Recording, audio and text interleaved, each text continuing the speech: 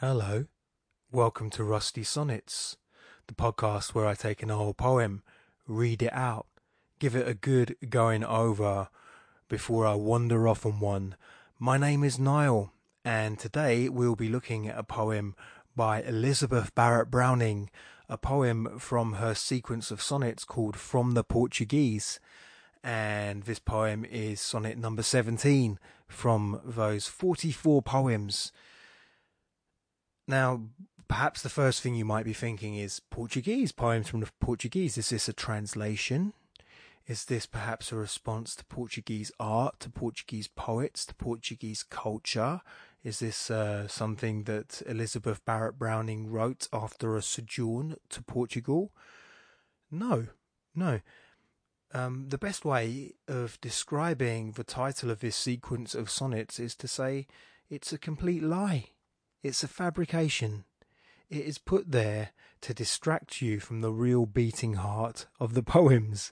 It is absolutely put there as a smokescreen for the truth of the poems, because Elizabeth Barrett Browning, on publishing the poems, that was the conceit. She was pretending that they were translated, or giving the impression that they were translated from Portuguese. So it's the work of another poet, or maybe a group of sonnets, a group of poems from different poets and different writers of sonnets. But it wasn't. It was about her life. It was about her great love. And it's a fantastic sequence of sonnets. It's so distinctive for so many reasons. They were all dedicated to the great love of Elizabeth Barrett Browning's life. Robert Browning, a fantastic poet in his own right, but certainly when they became aware of each other, or when she became aware of him, she was much more famous and successful than he was. So they were the great loves of each other's life, and this poem really tells a little bit of the story of their courtship, which is a really interesting courtship, a very interesting courtship. He wrote a fan letter to her. She was the more famous poet. She was the older woman as well, and he wrote her a fan letter, and she wrote back to him, and the correspondence continued. Now, at the time, Elizabeth Barrett Browning, she was confined to her bed. She was very much bedbound for many years.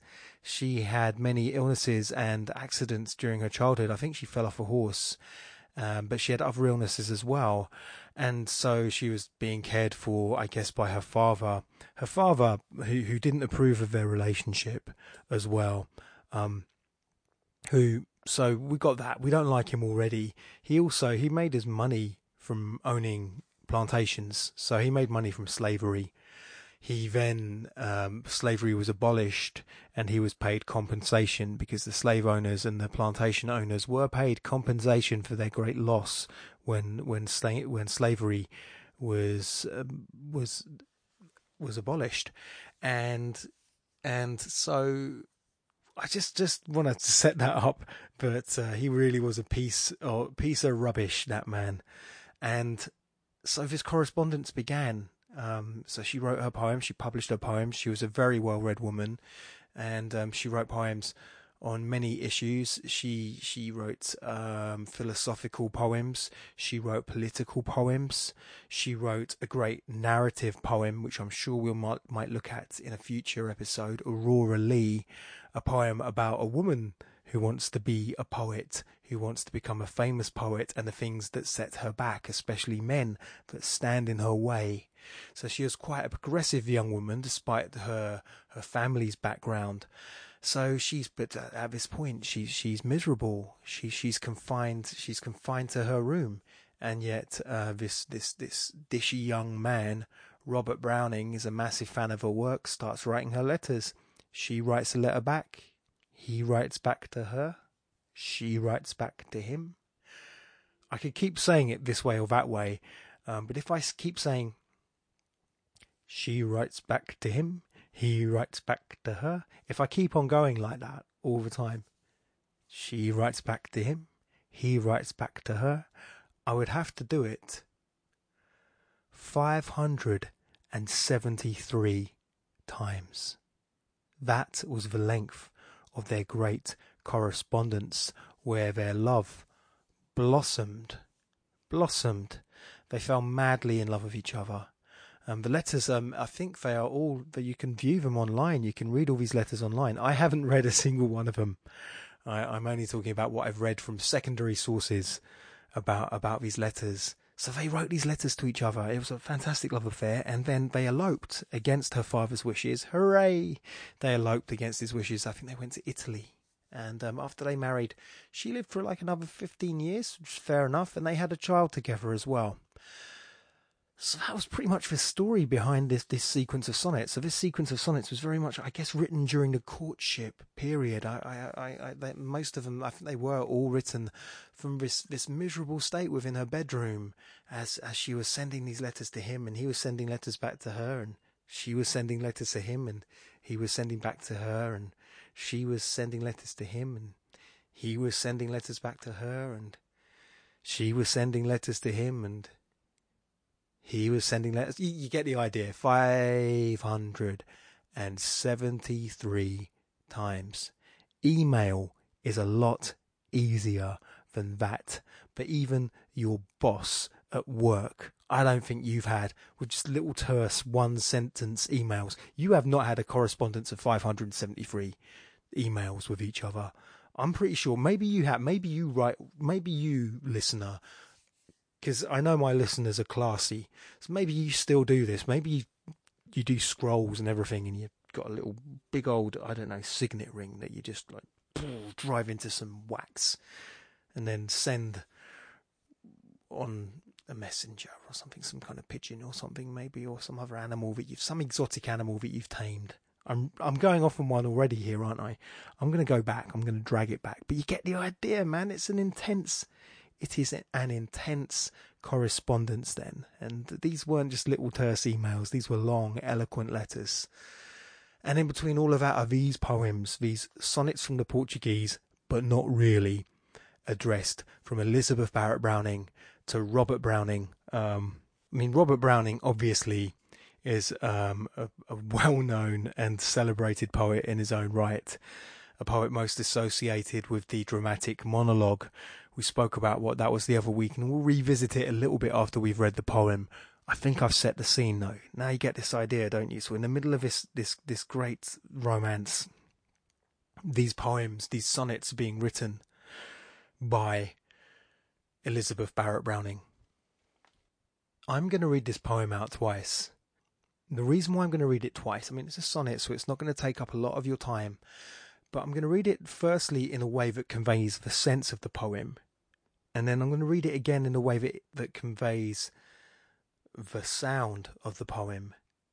So the first way, I'm just going to read it looking at the sentences, looking at the structure of the sentences and what's being said and the argument.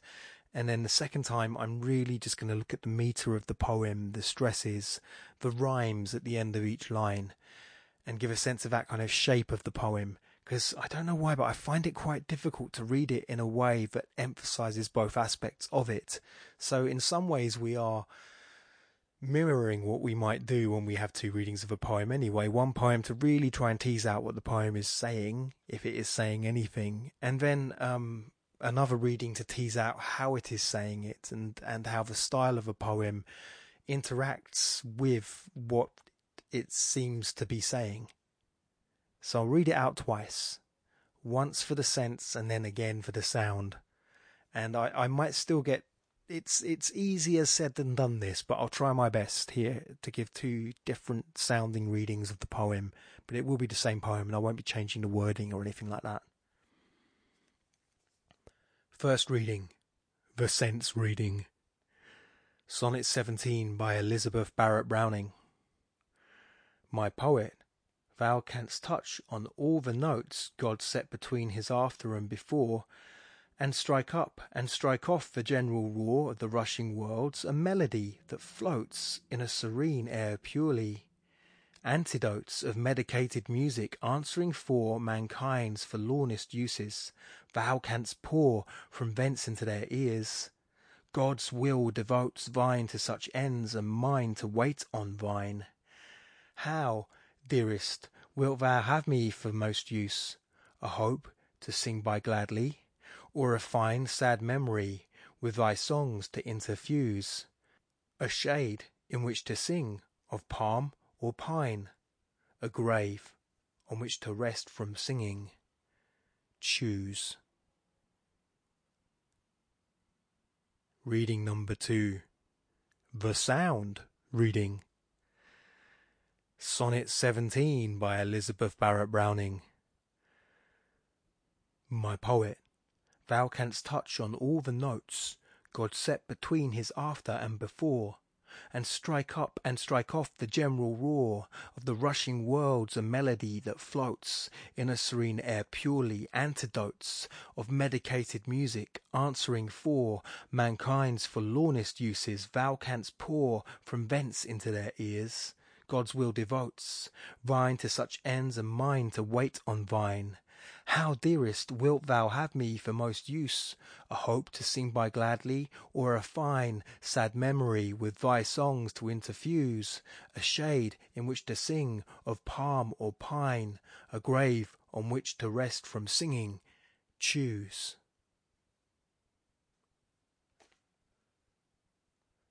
We can go over it a bit more in a moment, but even if you made sense of neither reading of that poem, and you might not have done because it was really tricky to read them and I really reckon I should have spent more time practicing them, but still, did you get something different each time? I mean, apart from the first time maybe sounding like a quite unwieldy argument that you still couldn't quite get the knack of, and then secondly it's just something that sounded very musical, a bit more rhythmic, but still lost you hopelessly.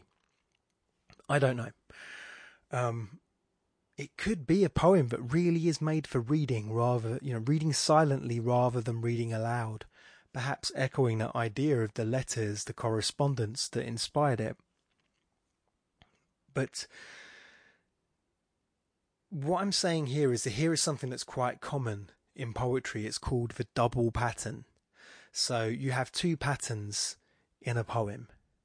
The first pattern, or let's say at least in a formal poem, in a poem written in a fixed form, you have 2 patterns. The first pattern is the meter of the poem, the line. So each, if it's not a prose poem, then you have a line, then another line, then another line, then another line. When we have a sonnet, the lines are the same length. A lot of the time, they're 10 iambic pentameter, it's 10 stresses, so they're all about the same length.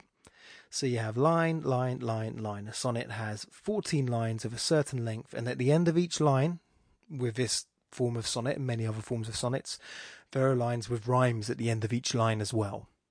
So that's one pattern that the poem has. But what is the other pattern that the poem has? The sentences that the poem uses. Now, this isn't as much of an issue when you look at some other poets. When you look at the ballads, it's not an issue. The sentences and the punctuation tend to line up with the lines and the meter and the rhymes. When you look at the rhyming couplets of Alexander Pope in his verse essays, it's a similar thing. They line up together.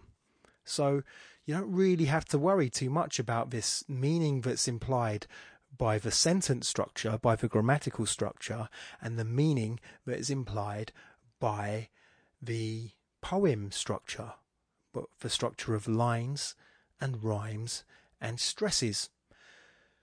But this is not the case with this poem. They are quite distinctive. And that's what's called the double pattern. It's almost a tension between these 2 ways of reading the poem. Reading the poem as you would read a piece of prose, and then reading the poem as you would read a piece of music, I guess, or a song. And the tensions and the differences between them. Now, when a sentence of a poem does not end at the end of a line, but actually sometimes carries on into the next line, maybe carries on into the line after that, or even finishes halfway through the line after that, that break of the line where the sentence hasn't finished yet has a fancy word. It's called enjambment. And what happens with enjambment is you can create quite a tension. So if if a lines end where the sentences end, or where there's a nice comma or some other kind of clause or subclause to say we're moving on to something slightly different in the next line, there's almost a harmony in that sense between what is being said in the poem and how it's being said. But in Victorian poetry, and actually in the poetry of the metaphysical poets as well, a couple of centuries before this, and in modern poetry, we don't get that same pleasing pattern. It's more fragmented. It's more dissonant in that sense. And so in this poem, just before we even go into what the poem actually means, we are immediately struck by... Oh, by the way, I'll have a link to the poem, or I will reproduce the poem, one or the other, so that you can actually look at it while I'm saying all this. Maybe you can look at it while I'm reading it as well, if you rewind. But anyway, so there's this tension between the two. So... especially in the whole idea of sentences. I mean, one thing I notice in this poem is that the first sentence, the entire first sentence, runs through 4.5 lines. In fact, you could even say 4 3/5 lines. So that's a long sentence, isn't it? That is a long sentence, and it's quite unwieldy. Let's look at what the sentence says. My poet, thou canst touch on all the notes God set between his after and before, and strike up and strike off the general roar of the rushing worlds, a melody that floats in a serene air purely. So she's saying, my poet, you can make all the sounds, all the sounds that God could create, God can imagine. You almost have this godly gift of creation, and can make beautiful things from the ugly as well. This is where the third line really trips people up, and it tripped me up. So, and strike up and strike off the general roar of the rushing worlds, a melody that floats in a serene air purely. The reason why is because when you read the lines, and strike up and strike off the general roar, I'm thinking, oh, the poet can strike up a roar. Maybe they can write something maybe that makes the world go, wow! Or they can write something to strike it away, to strike it off, to silence the world with its power. So when I read and strike up and strike off the general roar, I think of that. But it doesn't mean that. It's and strike up and strike off the general roar, new line, of the rushing worlds, a melody that floats. So the general roar of the rushing world is not being struck off or struck away. A melody is being struck from it. So it is creating a melody from the roar of the world. It is a very unwieldy sentence. A very unwieldy sentence that in its way, it is probably slightly contorted because she's fitting into the form of an Italian sonnet. Maybe a bit more about that. But just again to say, a very long sentence begins the poem. So she elaborates on that. And now the next line is, I would say, 3 lines long. So not as long. It's not this 4.5 line one, but so the next sentence is 3 lines long. Antidotes of medicated music, answering for mankind's forlornest juices, thou canst pour from thence into their ears. Just elaborating what's said before about how his poetry can serve mankind, how his poetry as a gift to the world can bring rest to our ears. The next sentence, again, we're looking at the sense of the poem rather than the sound of the poem, is 1.5, well, just under 1.5 lines long. God's will devotes vine to such ends, and mine to wait on vine. And now we have a change of emphasis in the poem. So she's saying God's will is that you go out to the world and enrich it with your poetry, and my use is to be of use to you, to write about what you give to me. You can write about the world, you can create anything from the world, but everything I create comes from you.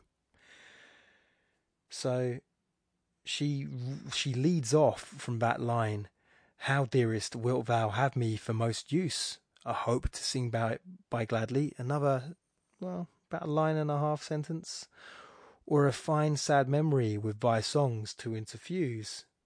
A slightly shorter sentence this time. And then,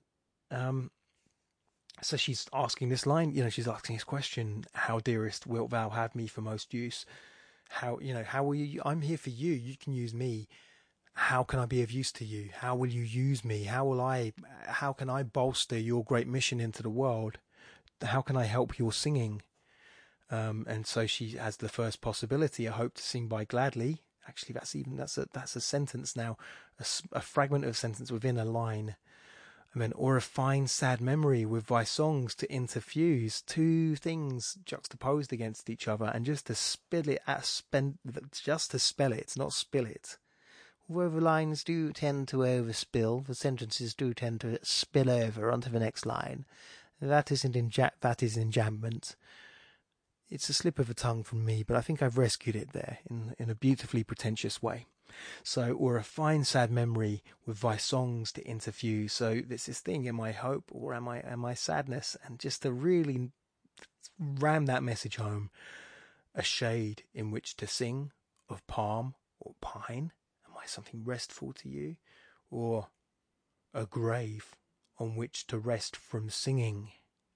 Again, another shorter sentence within a line, and then the shortest sentence in the whole poem coming right at the end. Choose. I want to get onto that in a minute because I love that bit of the poem. I don't know why I'm whispering. The kids are asleep next door. That could be one reason why.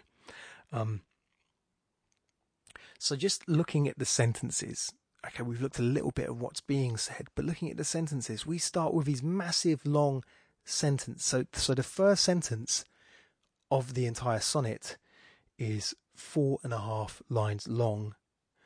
The final sentence is one word, one metric foot, one rhyming word at the end of a line. And so you get this sense of the whole thing paring down, this elaborate overwrought sentence, and then this tightening of focus throughout the whole poem until that point at the end. And what is that line at the end? It's an ultimatum. It really is an ultimatum. Do we get together now, or are we history? Now that's one way of saying it, because I think there's another element to this. But that's what I love about that these long sort of emotional sentences where she's really praising him, but then they slightly pare down, and then we move from praise to a choice being presented. And then, just in case your man didn't get the hint, because let's face it, we're rubbish like that about getting the hint. Sometimes things do have to be whittled down to their most base and concise element, and so she does it in this poem when she finishes it with a line finally saying the word choose. I love how that works. I love the different registers in this poem. I love the different emotional states that are expressed in this poem. I love how she goes from being this poor doting woman who is complimenting the man, who is saying how important she is to him, and then slowly whittles things down to finally the tone changing completely and her just saying, choose. I'm not waiting anymore. Now, I implied that there is something else to this. She mentions the grave, and the memory. This is more than a couple splitting up. She's talking about death, and death hangs around a lot in this sequence of sonnets. The first sonnet in the whole sequence, she speaks about how something kind of grabs her from behind, and she thinks it's death, but it isn't. It's love. And this interplay between love and death carries on throughout the poem. And she's stuck in one place, and we really get this sense of the man outside of this, Robert Browning, moving about the world, moving all over the place, but still being tied to her. But it's her death that haunts proceedings. She was not a well woman. She was confined to her bed. The idea of her dying was very real. And it's interesting that she sees his love as something that could rejuvenate her, something that could bring her back to life, because that's exactly what happened when they eloped together to Italy. It's said that her health did improve when they got together. So this is not some dramatic plea. This is not some guilt trip. this is pretty truthful what she's laying on him here. So death is really part of it. Death is part of this relationship. I mean, she talks about God a lot as well, and God in that first sonnet is spoken about as the other person that knows about what they feel. So there's three people in their relationship, because no one else knows how they feel about each other at that stage, apart from God. He's that other person in the relationship. So when they speak to each other, they're speaking to him too. It's a fantastic first poem. But this poem, it just gives that idea that there really is that sense of diminishing. I mean, maybe the way the poem diminishes as well gives that sense of diminishing time, running out of time. But it begins with this very elaborate sentence, which is really tricky to navigate until you really get the sense of it. But then it just becomes so unambiguous at the end. It strips away the ambiguity. So what is typical, before we look into the form of this poem, what is typical of this poem as a Victorian poem? How does it represent its epoch? A lot of people call this sequence of sonnets a sort of dramatic lyric sequence. I called The Flea by John Donne a dramatic lyric a few weeks back.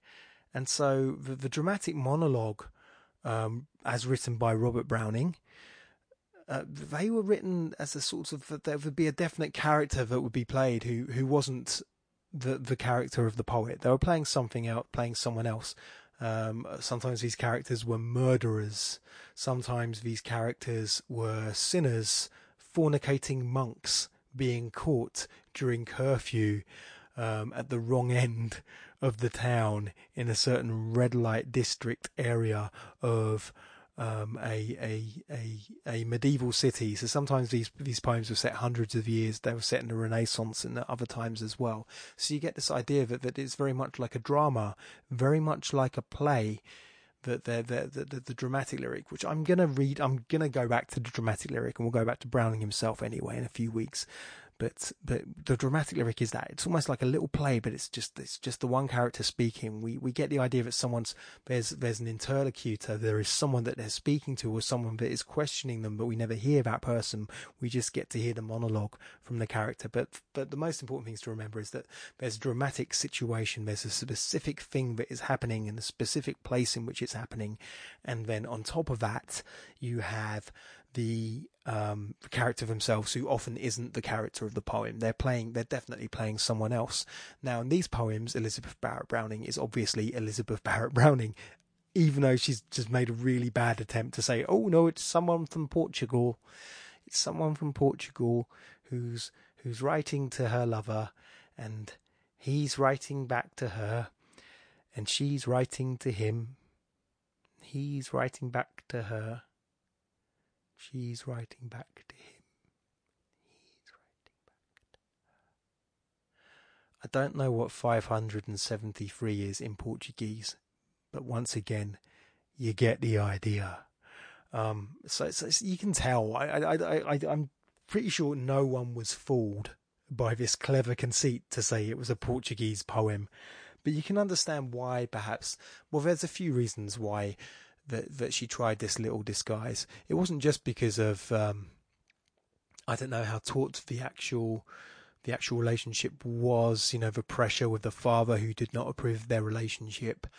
I think also it was the fact that she was a woman, and it was seen as unseemly for a woman to lay her heart so bare, to speak of her private feelings, to speak of her private relationship situation. So some of it was still to do that, even though we have many more woman poets suddenly springing up in the Victorian era and in the eras beyond that. In fact, this is really, the Victorian era really is a time of a great flourishing of woman poets who can finally step into the limelight. I have no doubt that women poets have brilliant women poets who are much better probably than many canonical male poets have existed before then. It just so happens that this is a time when they can finally be brought to light, where they're able to kind of punch through and to really make their mark. So part of her saying it's a bunch of Portuguese translations is almost that sense where she has to keep it hidden still a little bit. But yeah, so death was a part of the poem. God is a part of the sequence of poems. and we have the double pattern in this poem. In a lot of her poems in this sequence, not always evident in this one, but the poems they have that sort of dramatic voice. The speaker is quite emotional, so that's why it lends that. And there tends to be a situation within the poems as well. There tend to sometimes be real situations that we can think of. She speaks about when the first kiss happened, like the first kiss was on the hand, then there was another kiss on the forehead, and then finally there was a kiss on the lips, and she remembers all three of them. There's another time when she's in a specific situation, holding their letters and feeling the weight of them in her hands. A lot of times where she speaks about the door. So it's a lyric poem in the sense that it's told from the first person. It's that first person is identifiable as the poet themselves, and they are expressing their emotional states. But it's also a dramatic poem, not a monologue, but a dramatic poem because there's that sense of a setting, there's a sense of a situation, and there's that sort of slightly hypercharged emotional state of the poet as well coming through. A few thoughts on the poem itself as a sonnet. It's an Italian sonnet, much like the Waterloo Bridge sonnet this time. So she only uses four rhyming science. She only uses four rhyming sounds in the whole poem. Notes before, raw, floats, antidotes, for, poor, devotes. So yes, the or sound and the oats rhyming sound, and then the next two. So that's in the octave. And then that's the first 8 lines. In the final 6 lines, it's vine, use, fine, interfuse, pine, chew. So ein and ooze are the 2 rhyming sounds that are used in the end of the poem. Now, one thing I haven't touched on in the Italian sonnet, apart from the fact that it uses fewer end rhyming, fewer rhymes for the end rhymes, the rhymes at the end of each line, and therefore requires a lot more skill from an English poet, a language that does not have as many rhyming words as Italian does. But the other thing that an Italian sonnet does, in fact a lot of sonnets, most sonnets have, is something called a turn, or I love the Italian word for it, the volta. So the volta is a point where there's a shift of emphasis in the poem, and that point normally comes at the end of the 8th line and at the beginning of the final 6 lines. That's when the turn normally happens. And people have pointed out that this follows, the dimensions of the poem follows that great Renaissance convention of the golden ratio and the Fibonacci numbers sequence as well. So all you need to know is it's a particular kind of proportion that is found in how shells are formed in the natural world, this sort of number sequence, but also the way in which space is divided in compositions, especially in a classical sense. This is a sort of ratio that's used again and again, and it's a very visually pleasing ratio, which is why it's used a lot in paintings and in photography and in films to compose a visual image. Now, the interesting thing I think about Barrett's poems is the turn is always just like there's a lot of enjambment and sentences tend to end in the middle of lines and then sort of carry over lines as well. That a lot of the time her turn is just a little bit before or a little bit after.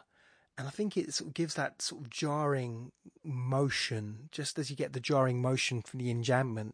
She was very much influenced by the Romantic poets. She was a huge fan of the Romantic poets. They informed her progressive politics, but I think they also informed how she conveyed her emotion as well. And I think so there's something quite Victorian in the sense that we get these little dissonances, these little sort of the ways in which the emotion is being expressed, but there's the classical form of the poem, there's the 2 readings, there's the sort of outpouring of the emotion, and then there's the shell, the cage that the poem is kept in, the form. And you can almost feel this sense of this woman who has to stay in her bedroom trying to break out of her cage in this sense. So where does the turn come in this poem? I've ummed and ahed. So where is this change of emphasis? I think it comes a line late. So it comes at the end of a line, vine to such ends and mine to wait on vine. there's a little bit of an emphasis, a bit of a, she's still talking about his gift, but then she's talking about her gift in relation to his gift, and how her gift, it sort of feeds from him and supports him as well at the same time, whereas his gift takes from the world and gives to the world, even though it gives to her at the same time, because it is given to the world. But I think the real change of emphasis is when she starts questioning him. How, dearest, wilt thou have me for most use? A hope to sing by gladly, or a fine, sad memory with thy songs to interfuse? A shade in which to sing of palm or pine, a grave in which to rest from singing? Choose. So I think just that whole part of the poem seems to hang together. And so that's why I think it's a late turn. Some people might say that, it sort of ends at the end of that second long sentence, and then it leads into her questions with God's will devotes vine to such ends and mine to wait on vine. So if anything, if that's the case, then the turn is half a line early. So I'm still making the same point. It's not happening bang on at that point where it's expected to happen. This happens a lot with sonnets. People have their turns a little earlier, a little late. It's quite organic. But I think this echoes how she's using the form, how the form is used throughout the sequence, and how it sort of illustrates this idea of this tension between emotion and convention. I think I've said quite a lot about the poem, and yet I feel I've said absolutely nothing about the poem as well. I think you should read the poem again. Have a read yourself, because I think it deserves quite a few readings. I really liked this poem when I read it.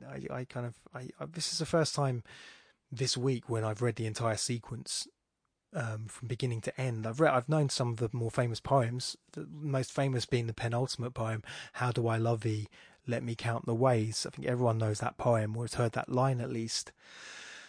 But it's a lovely sequence to read, and she's so intelligent and so inventive. And it's a wonderful counterplay between this raw emotional expression and yet just a clever use of ideas and the clever use of the form. She really is a fantastic poet. And and I think that's all I can say. I wish I could say more about this poem, but it's been a long week. And I don't even know what I'm going to do now when I wander off on one. So I'm going, but I'm going to wander off on one anyway, and we'll see where it goes. So everyone knows, regular listeners will know, when I wander off on one, it means that I am abandoning any kind of pretense at an academic reading of the poem, and I'm going to move on to just free-flowing and just pulling ideas out of my fundament, and hopefully we'll all have a lot of fun while it happens. So, and wander off on one is also an acronym. And so, in order to signify that very point, I play the noise that I play every episode, which is this. Well, it's this once I can get this stupid app to play the thing. It is this. Ric Flair saying woo. There's something about poetic form that I often defend poetic form, because people can go against poetic form because they feel it's too logical. It's like solving a puzzle. It's like you're restraining your unconsciousness, whereas with a free verse poem, a poem that doesn't necessarily follow any rules, a poem that seems to come from the intuition of the poet a lot more. A free verse poem is more free in its ideas, and the poet is like Jackson Pollock splashing paint on a canvas. The poet is just following their creative muse. And I totally disagree. We spoke about the imagination a few weeks back, and I totally disagree. I think that when a poet is completely free, and when I write prose poems, I guess I'm indulging in my freedom. But I often follow my imagination's usual tracks. So the ways in which my thoughts carry on, and the ways I'm just adjusting my headphones. If that's a bit noisy, I apologise. But I just follow the paths that my thoughts normally follow, and they're like a little sheep path or something like that on the side of a hill. I don't often go through new places when I'm just letting my thoughts wander, not when I'm writing anyway. Even when I'm free writing. Free writing is when you sort of do automatic writing, and you don't take your pen off the page, and you just carry on writing without stopping for a certain amount of time. Now that's not true actually. I think I do get some things jump out of my head, but there's something about using a poetic form that allows me to build new paths into my unconscious mind that I wouldn't have done otherwise.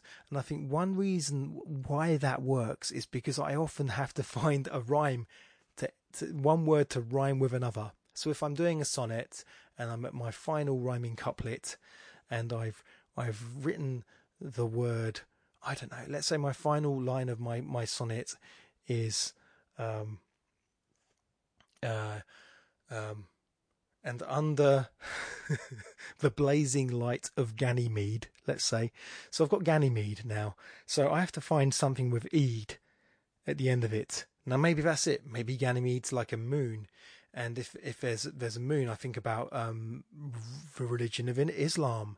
And maybe I'm thinking of Eid as well, and how moon cycles kind of, preceding Eid is fasting, and how that's determined by moon cycles. So just by looking at so I've just been saying by rhyming Ganymede and Eid, I'm thinking, what's the link between those two? Moons. Okay.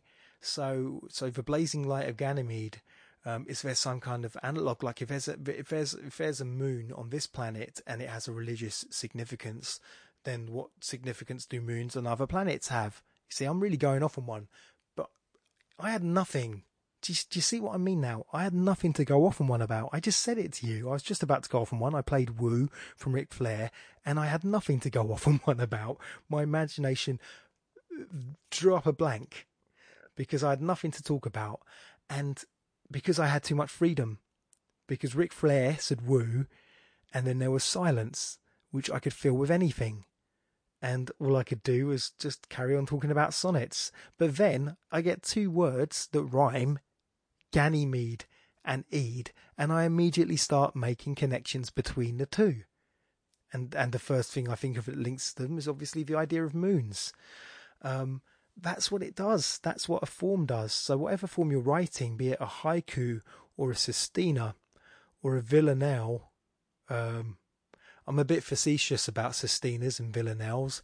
I think they have a bit of a reputation for being poems that are quite difficult to write. And when people show you a villanelle or a sestina, it's more about the fact that they are able to write one rather than it being anything that they enjoyed writing or anything that they have any right to expect you to enjoy reading or listening to. So let's look at other forms, shall we? But let's say a ballad, let's say a sonnet. There's something about formal poetry because you have to fit so many words into a structure, and so that constrains you. The imagination is about constraints rather than it is about freedom, and it is the constraints that cause the imagination to step up its game and find new connections. And we spoke last week about romanticism, about how the romantics saw logic as something that chops things apart, and imagination as things that is what joins things together.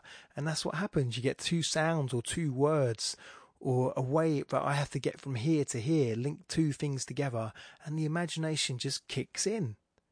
And the next moment, I'm just making new connections, and I'm making new connections that I would never have made if I just stuck to the idea of freedom, or just without any other kind of constraint or rules. I just thought I'd let my thoughts go wherever they want to. They just go to the same places they went to before.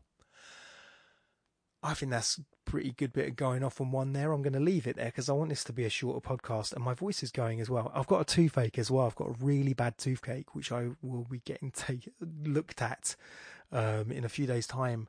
And it's just been a weird one. It's been school holidays, and I'm once again sort of in another room, not the room I normally record things in, and I'm drinking a beer while doing my podcast as well. So it's all a bit crazy. But next week I get back to my caffeinated mornings in the flat by myself, by my pretentious bookshelf podcasts, so we can get back. I think I'll get my groove back on. So hopefully this was fun for you anyway. I still reckon I know what's going to happen. This happens with every podcast. I pressed the stop button on my recorder, and I remember all the things I was meant to say that I didn't say. I will end by saying the normal stuff, which is, hey, if you enjoyed this, please share it. You can listen to any other episodes as well. I've made quite a few of them. If this is your first time listening to it. Oh, my throat is getting sore now. This is amazing. So I really need to wrap this up. But yeah, if you want to help me, if you want to help the podcast to grow, then if you're on Apple, please, if you're listening on iTunes or Apple Podcasts, please leave a nice review. Don't leave a bad review. That's not very nice. If you don't like it, you can abuse me on Twitter at PoetNiall, PoetNiall. So if you have anything horrible to say about me, just throw it at me on Twitter and I'll retweet you, because I might find it hilarious.